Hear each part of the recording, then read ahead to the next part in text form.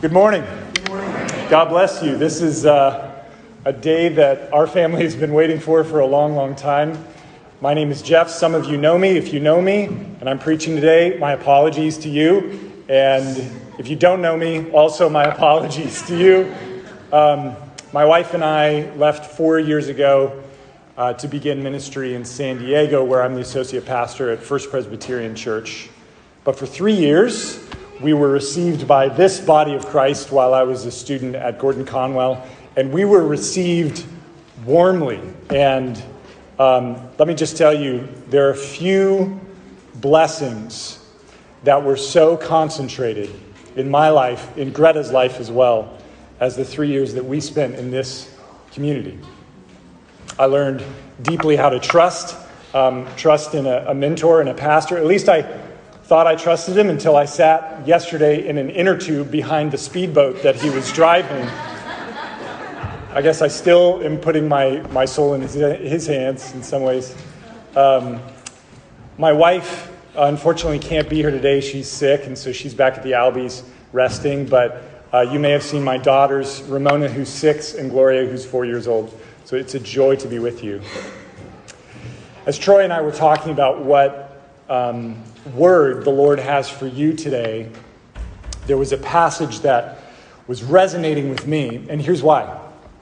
Because when Paul and Silas and Timothy write to the church in Thessalonica, their message is something along the lines of, what you're doing is good and godly.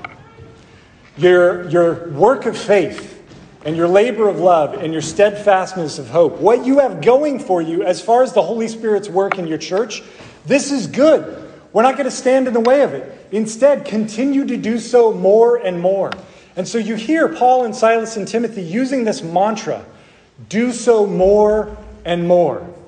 And Paul will say things like, you have no need for anybody to remind you of this, but I'm going to go ahead and remind you of this.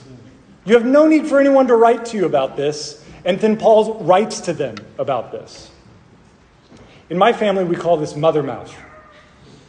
Because when my mom and dad were taking me to the airport to drop me off so that I could head back to college, my mom started spouting off all of these reminders that weren't necessarily new information. And they'd start with a line something like, I know you know this, but because I love you, I'm going to tell you again. You have to clean your lint filter in the dryer. Mercy, you're going to start a fire in college. And when Choice Quickly makes you cookies, or when Dan picks you up to go to church, you make sure you thank them. And be there early on the curb, by the way. I know that you already know this, but because I love you, I'm going to tell you anyway. And my mom would say, I've got my mother mouth going when she was saying this. This is Paul and Silas and Timothy's mother mouth. I've seen your work of faith. Go deeper in it. We've seen the labor of love, the brotherly love that you have as a congregation. Invite the Holy Spirit to grow it. We believe the steadfastness of hope you have that Jesus will come and that you will not be judged among those that receive God's wrath, but receive the salvation of Christ. Grow in this hope. Mother mouth. So as we hear God's word today, may you receive the reminders, the loving reminders of the Holy Spirit. Grace Pres, you're a gifted congregation. You are blessed by God. Now do this more and more. Grow in these gifts. So will you join me in reading from 1 Thessalonians, starting in chapter 4. And I'll be reading from verses 9 through 12. Let us stand in honor of God's word.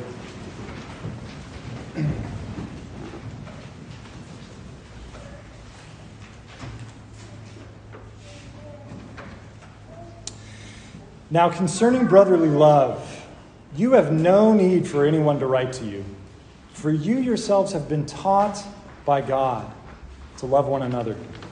For that indeed is what you were doing to all the brothers throughout Macedonia.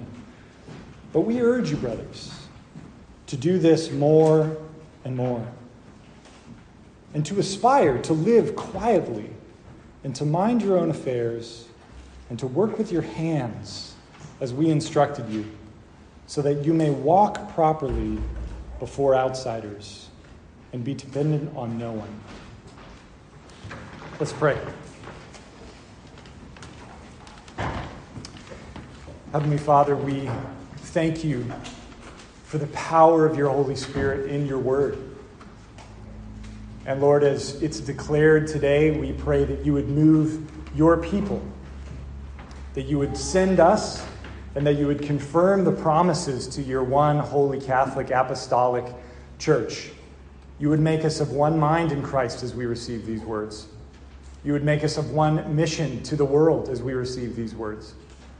And Lord, you'd help us to unpack the direct application you have in our personal lives. We thank you that no detail is unimportant to you. In the name of Christ, amen. You may be seated. Let's understand a bit of the context of where this passage is coming from. If you were to turn to the table of contents in a book, it would give you this nice outline of what to expect. In the same way, in this letter, Paul and Silas and Timothy give us this nice sandwiched outline of what they're going to be going through in 5 chapters. What they say is, every time we pray for you, small church in Thessalonica, a relatively major city in the province of Upper Greece, Macedonia, when we pray for you, we thank God. Why? Because we see 3 things: your faith, your hope, and your love. And they're going to unpack them in this order. First of all, your work of faith. When we started you as a church plant and we left, what we saw was direct opposition to your faith. And so the big question was, is your faith actually going to last? Will it be resilient in the face of affliction and opposition?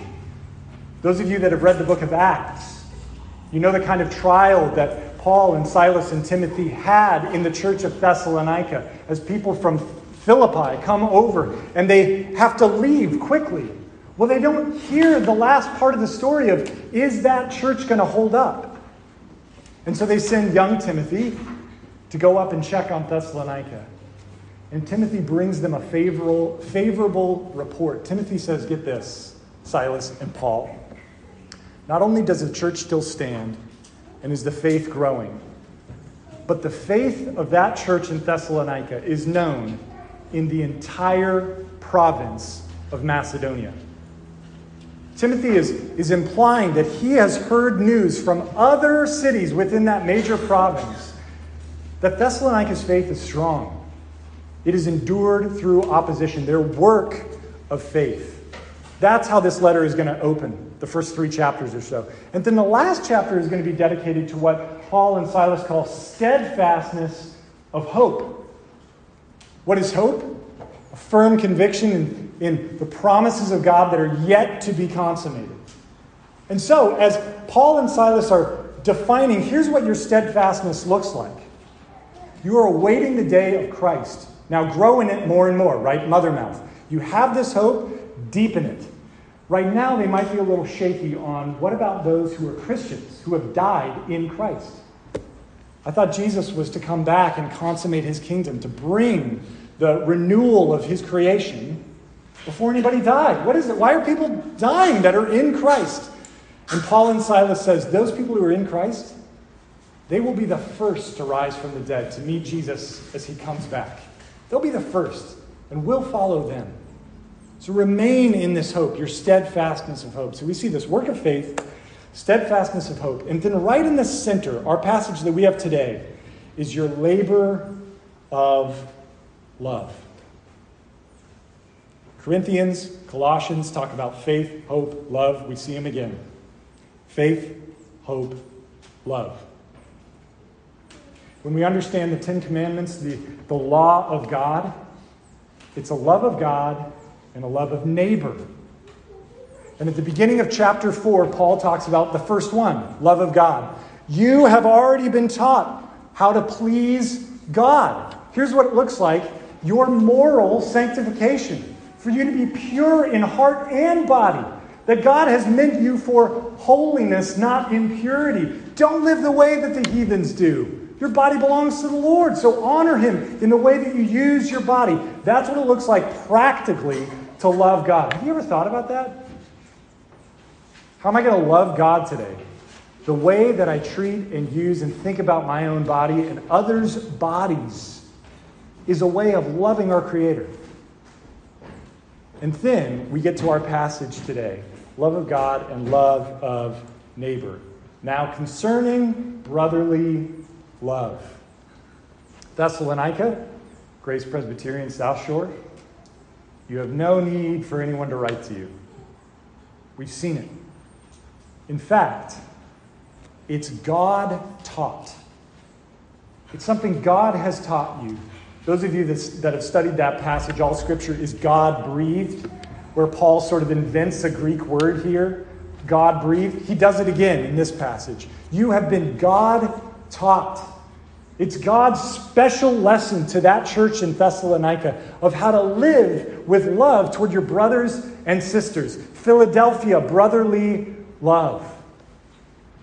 And when Paul employs this word, brotherly love, it's the first time in ancient literature that is used outside of an immediate family context. Does he make a mistake here? No. Silas, that's not what this word means here, right? Or do they mean it deliberately? The brotherly love is not just a feeling of affection you have towards someone, but it is a stake you have in a relationship. When you're in family with their family, it means I help supply for their need when they're in a time of need. And I expect that they'll supply for mine when I am. That's brotherly love.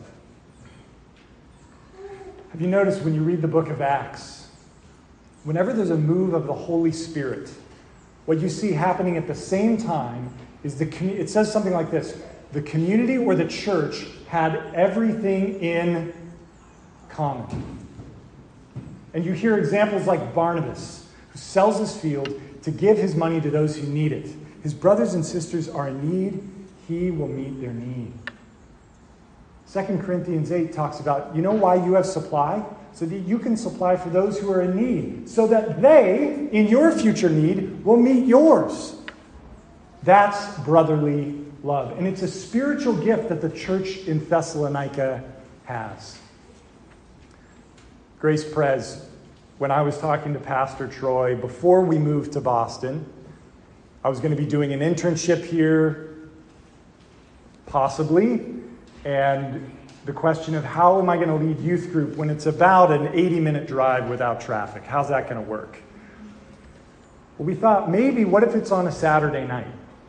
And then, while I'm not talking to Troy, I'm having conversations with Greta about maybe this would work if we were to plead some family on the South Shore if we could possibly spend a night with them. So we spend Saturday night here after doing youth group, and we come to church on Sunday morning. That might work. Let's throw it out to Troy. Okay, you go to Troy. You talk to him about this. All right, you pray for me while I'm talking to Troy about this. I pick up the phone and I call Troy. I tell him what I think. He says, brother, we've already talked about that. There's already a handful of families that have volunteered. And so for 3 years, how did we get knit into this community? Because we had a need, and you supplied for your brothers and sisters. Today, we're driving around in a borrowed van from the Nowazowskis, thank you very much. But what I understand is that there were families that didn't even know us that volunteered their van for our use, even though they didn't even know us. Friends, you have been God-taught of how to love each other. And believe it or not, you're like us. If you are to leave this church and go somewhere else planted, you're so spoiled. Because every time you get locked out of your car, you think you're supposed to call your pastor instead of AAA. This church for communion, those of you that were here pre-COVID, you're used to home-baked bread when you would come to the communion table. If you go to Chick-fil-A, you think that your youth group works there and you should get a discount. You will be spoiled because this church, just like Thessalonica, has been God-taught. It's a special corporate gift. And I remember Troy, as we were leaving, he said, as far as hospitality goes, the Holy Spirit has gifted this church in a unique way. Nobody does it like Grace Prez. Friends, I have the same message to you. Grow in it. Do this more and more. I don't have new information. I'm just reminding you of the gospel. That your power to continue in this comes from the Holy Spirit. Be reminded of this. Grow in it. And isn't that what salvation is? Isn't that God's plan for us? That the gospel is always the same and always different. We hear it, we're changed by it preliminarily, and then we have to be refreshed in it every day of our lives following. It's like looking at a waterfall, where it's the same and different every single moment. When you stand before the Lord justified in Jesus because of that once and for all sacrifice, it's upon Jesus' merits once and for all. Justification is once and for all. Sanctification is more and more, deeper and deeper. Grow in this. You have no one to teach you these things, but let me teach you these things. So how do we grow, first of all, and what will be the implications of growing in brotherly love? How do we grow in brotherly love, and what will be the implications? Well, that's what Paul and Silas answer next in this passage. I'm actually going to go to the very end where the implications are this. If you grow in brotherly love,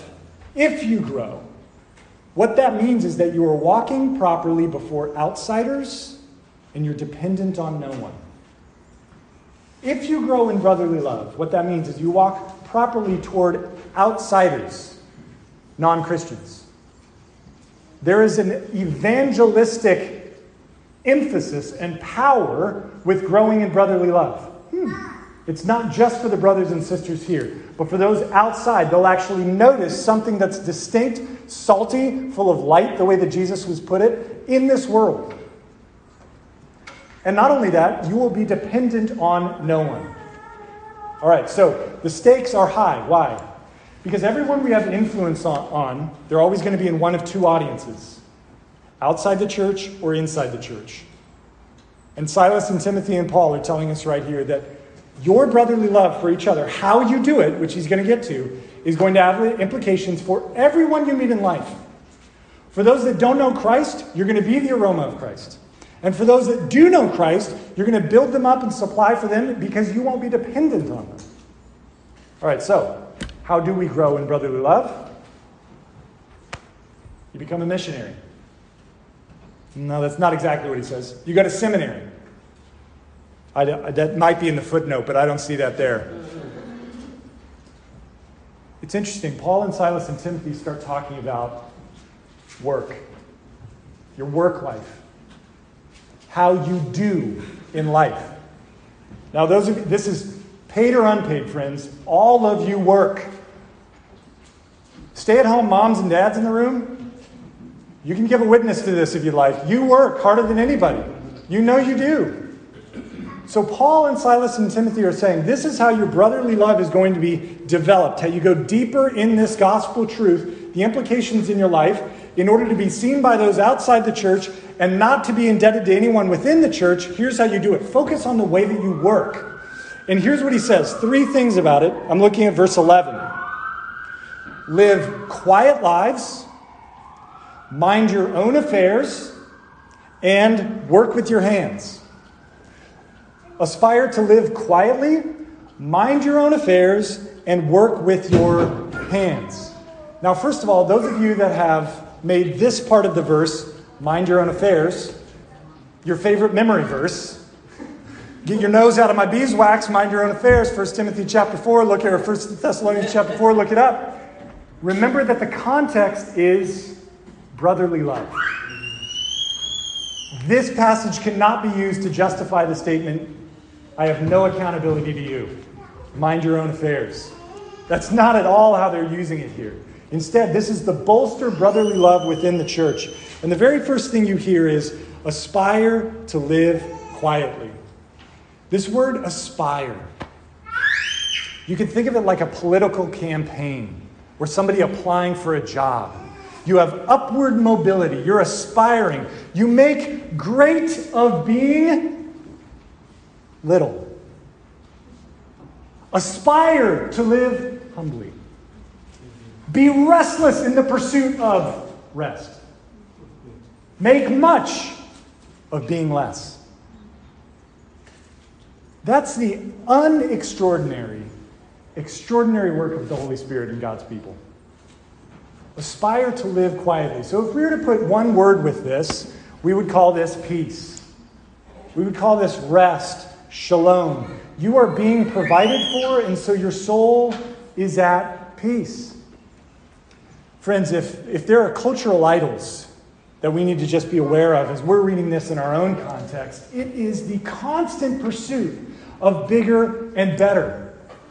And I have to tell you, as an associate pastor, I grapple with this as well. When are you going to become a senior pastor?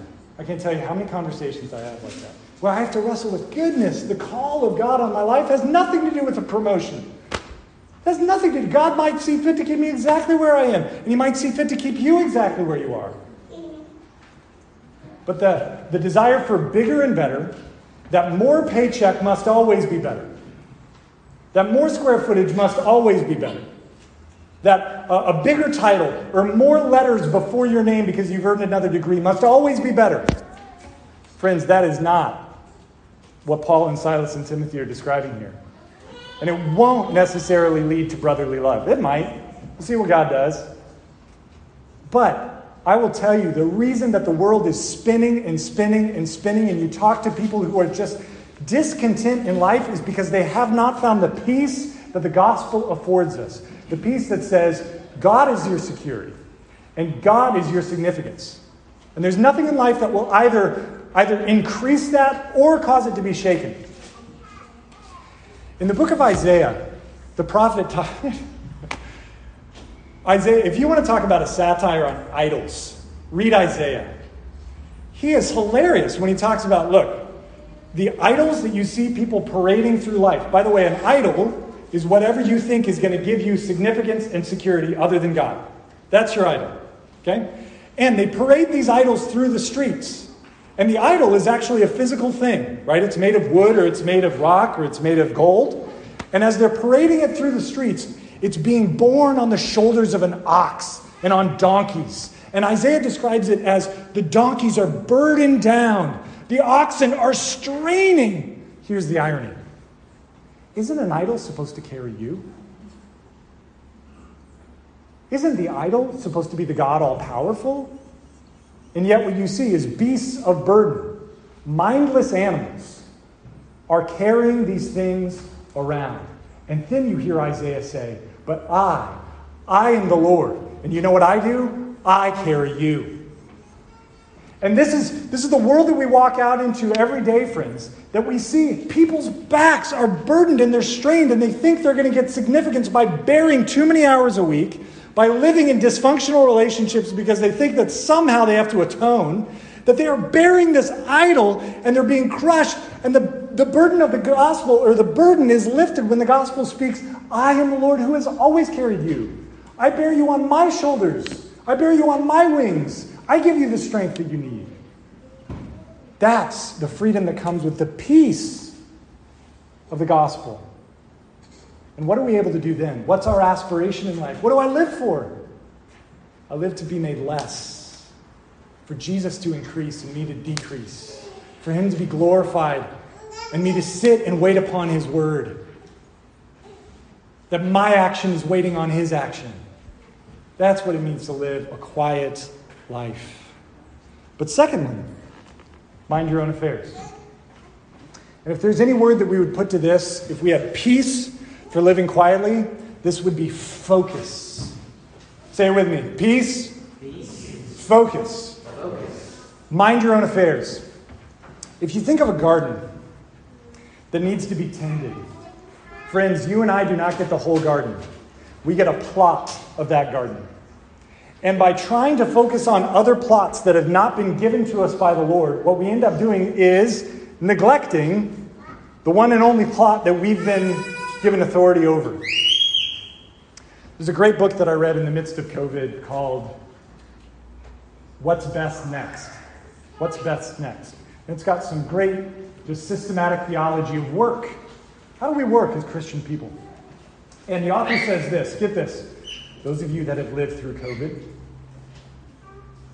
the great nemesis of godly productivity. Ready? The great enemies of godly productivity are ambiguity and overload.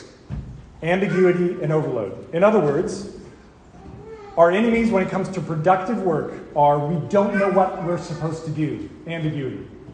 And overload, taking on more than what is our fair share. COVID, anybody? Ambiguity was relentless. We had no idea how we were supposed to, I didn't know as a pastor how you're supposed to minister to people when I can't see people. How do I do this? I can pray for them, I get. I felt so aimless and purposeless, right? And then when we come out of COVID, now what we've tried to do is all of the disciplines that we learned how to do in COVID and everything we did before COVID, now we feel like we got to do all of it. Overload. And so once again, this burden of trying to be places we're not actually called to be, and questions about discerning, where is my garden plot, Lord? Where is it? And Paul is saying a focus on what is ours and only ours. Now, once again, that has to come from this peace. The very first thing I think that my senior pastor told me when I preached at First Pres, when I first got there, I was just slaving away in my study trying to understand what this text meant. And Jerry came in and he said, God gets his work done. God gets his work done. And friends, 4 years ago that went on my whiteboard. God gets his work done. It has not left my whiteboard. Because I need to remember, I don't have to be every place in the garden.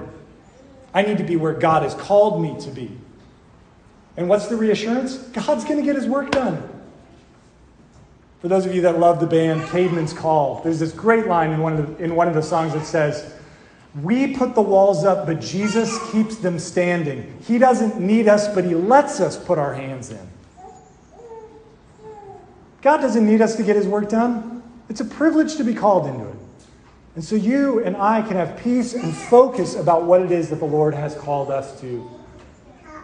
It's interesting, 1st and 2nd Thessalonians, these are short letters. But there's one topic that comes up over and over and over and over again to the Thessalonians. And you know what it is? Idleness. Different than idolatry. Idleness. The way that Paul and Silas talk about it, you are busy, but you're busy bodies. That means you're doing stuff all the time. You're high in activity, but you're low in focus. And so you're here, there, and everywhere. And so he says things like, admonish the idle. Tell them, find your focus and find your garden plot. So say it with me, peace, focus, and then lastly, here we go, diligence. Diligence. Because there we get to this point where he says, work with your hands, just as we instructed you. Some translations will say work with your own hands. That kind of has to do with the focus element. But work with your hands, I believe what Paul and Silas are getting at is humble work. Remember that for a Greek audience, manual labor was subservient. And if you were in an upper class, you would never prepare your own meal. You would never tend your own field. You would never carry your own load. No way. That's the job of a slave. And one writer, Plutarch, says, you know, we love perfumes, but we hate the people that make the perfumes. We love dyes, but those people who make dyes, lower class. We could do without them, but we like the stuff that they produce. That's how Greeks thought about manual labor. But Jews were different. Jews knew that the earth that God has given us was good, and so we're meant to invest in it. And that's why you had every Jewish boy in school learning a trade. That even your rabbis, Paul is a leather worker, a tent maker. Jesus is a carpenter. What do you think he was doing for 20 years of silence in the Bible? He was perfecting a trade. He was doing good and peaceful and focused and diligent and humble work. Because that's what God has called his people into. Again, when we moved to Boston, my wife she had finished 6 years of teaching English. She was teaching AP English at a Christian school in Seattle. And then she's 5 months pregnant when we move here, right? And so we're looking for a job that she can do while keeping Ramona close by. And she becomes a nanny. And so as I'm a student, she's putting me through school by nannying. And so she, master's in teaching, she's putting crackers and cheese together. 6 years of teaching AP English, British literature, she's ironing dresses. And what she found was, if I could just do a snapshot on it, the way that Greta says it is God cares more about your soul than about your resume. And actually the kind of humble, diligent, lowly work is actually what causes us to find our significance not in our profession, but in Christ alone. Those of you that feel, who signed me up for this? Parents, that every day you're like, this is the nastiest stuff I've ever had to deal with. Or those of you that have been in a job that you feel is going nowhere. Friends, you are blessed. The kind of work that God has called you into, you're promised here that that is actually something that speaks to the culture outside and causes brotherly love within the church. Focus, peace, diligence. Friends, this is how you love one another. I want to close with this story. When we came to Boston, we started a road trip that was going to take 10 days from Seattle to Boston. We did some camping. You can applaud my wife when you see her for camping when she's 5 months pregnant. All the way across the U.S., kind of the upper, I-90. And our very first stop, we stopped at the Columbia River in central Washington. We're using the bathrooms. And behind the bathroom was these air conditioning units or some sort of large machinery. They had a fence around them. And as we're taking in the view, the Columbia River Gorge is right there. There's windmills. The breeze is on our faces. We're feeling nostalgic because we've just left all of our community behind and we're about to drive 3,000 miles east to a people that love the Patriots. And we're just taking all this in. And the fence, inexplicably, the fence behind this bathroom, highway bathroom, had one piece of graffiti on it. And written right at eye level in black Sharpie marker, it said, "Abide." That message was for me and Greta. We will bear no fruit unless we abide in Christ the vine. Singing that hymn of thanksgiving, "Abide with Me," a song that we've cherished so deeply. Friends, when we went to San Diego, our pattern for brotherly love, guess where we learned it? From you. That Grace Pres is known not only in New England, but now in Southern California. Because we talk about the gift of God that you have, that you've been God-taught to love and serve others. We have been direct recipients of that. And today, as I sang that song, I was reminded that I'm still a recipient of it this morning. Do this more and more. Who's going to be the next Jeff and Greta? Grow in this. You have no one to lecture you on it. Thank you for letting me lecture you on it. Let's pray.